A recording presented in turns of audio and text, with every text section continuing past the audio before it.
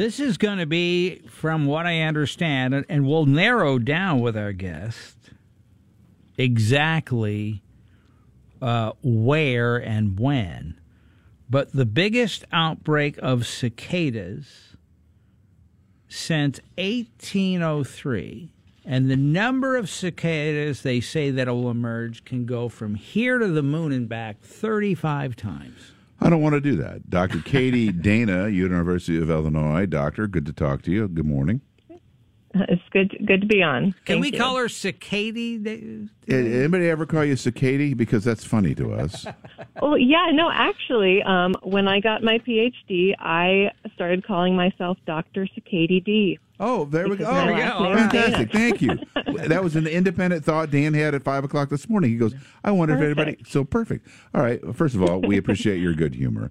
And second of all, tell us... Dan, I'm not kidding you, Doctor. My buddy Danny over here gets super excited about this. and he says, we need to get Dr. Katie on. So what is really happening? What is going to happen, and when's it going to happen?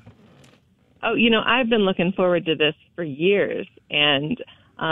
So people in the north half of the state may remember what it was like in 2007. Peoria was also in this brood. This is the brood 13. It's a 17-year brood. And that's going to cover the top half of the state of Illinois. And then there's going to be brood 19 in the south half of the state. And there's going to be a little overlap of these two broods. But what's really incredible is the whole state is going to be covered in cicadas. It's going to be a magical event. So, this only happens every 221 years, right? We only get these two broods emerging every 221 years together.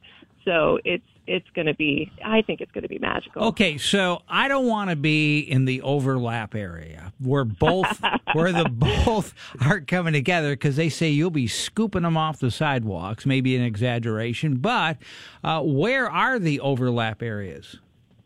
So one of the ones that we're pretty sure that there will be some overlap is near Springfield. But, if you're in a brood zone and it's been heavy in previous years, there is a good chance that, even if you're not in that overlap area, you are going to be scooping cicadas off the ground. You are going to be scooping them out of the gutters. All right. One, I got a lot of things here on my mind. One is, this is like your Super Bowl. Yeah. This is your Super Bowl. I understand that attraction. Number two, what is the purpose of a cicada?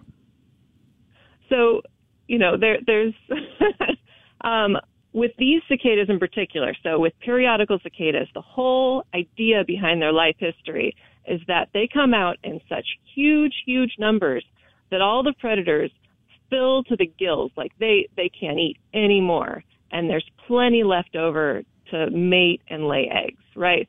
That's their life history. So if there were, 10% of them, maybe all the predators would eat them all, right?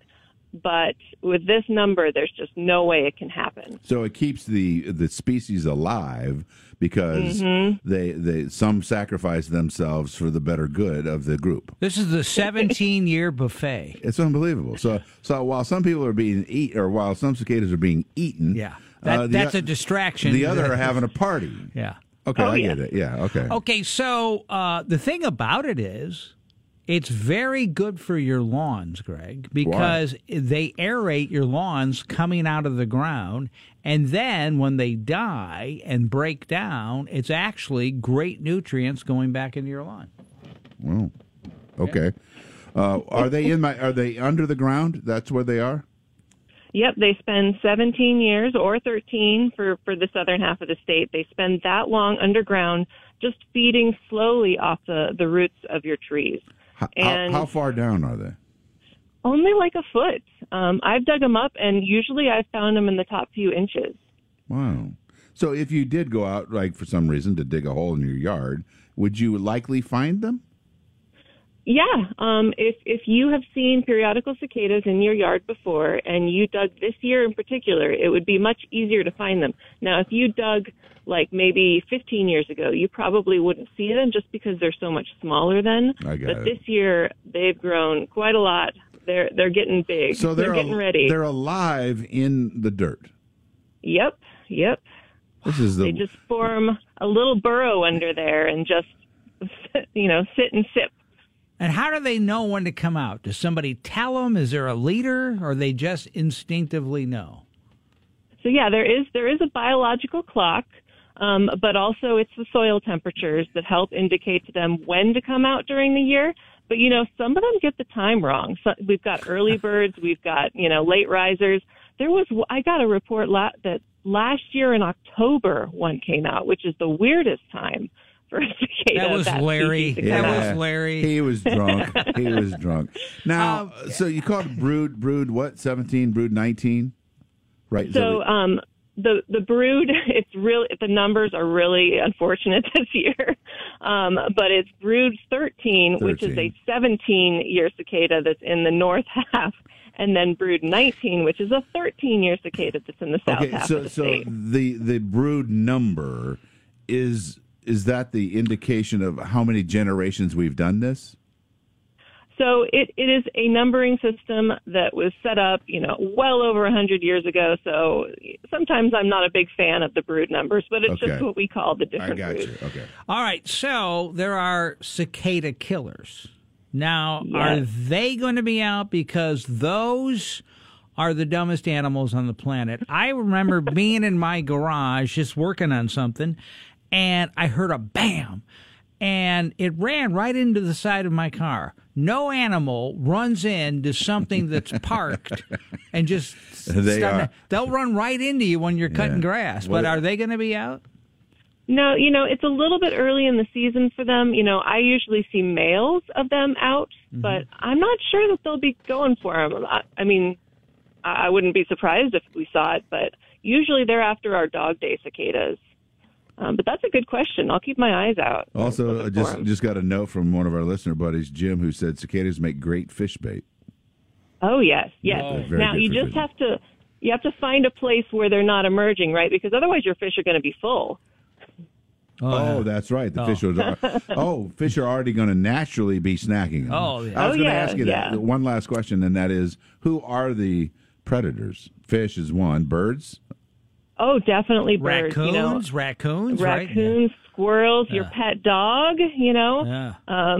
Is it dangerous for your dog? No, they're actually good. No. Yeah. All right. Yeah. Okay. Yeah. You'll have raccoons on the ground going, "No more cicadas." Well, and I'm going to partake too, so I hope you guys do too. Cook them up. So, wait a minute. You were happy. I was happy with you up until right now. I was really cool with you. How do you eat them, Doctor? So our plan is to there's this restaurant nearby that makes something called dragon shrimp, where they put some shrimp on a skewer, wrap it in some noodles, and then fry it up. And I think that would be a perfect recipe for cicadas. So we're going to try that this year. And then you put it in a bucket and you go to the movies, Greg. Yeah. All right. I'm not sure I'm brave enough to do that. I am a pretty good salesperson, but I could not imagine a scenario where I could sell that to my wife. You know what, though? If they're really crunchy, and you put them in with other crunchy stuff, you don't know, you will like them. Oh, okay. Is there anywhere with you on a website, maybe through the University of Illinois, where folks could find out more information? Personally, I love the University of Connecticut's website. They do a really good job of showing where all the broods are. And then one other plug is there's an app called Cicada Safari, where you can actually report where you've seen and experienced cicadas and see where other people are seeing them as well. So it's a great way to figure out where they're coming out. And real quick, in Peoria, when are we going to see the coming out and the height of it? So it's going to start probably about mid-May. It depends on soil temperatures, but it's really going to peak in late May, early June. It is Dan DiOrio's favorite subject matter is cicadas. I am glad that we're still on the air to talk about it with you, Dr. Katie Dana. What do you call yourself again? Dr. Cicada D. Yeah, thank you. That is so good. You are a very nice person, and I almost am excited beyond what I should be for you, because I know how much fun you're going to have this next few weeks. So thank you for your time. We do appreciate it very much.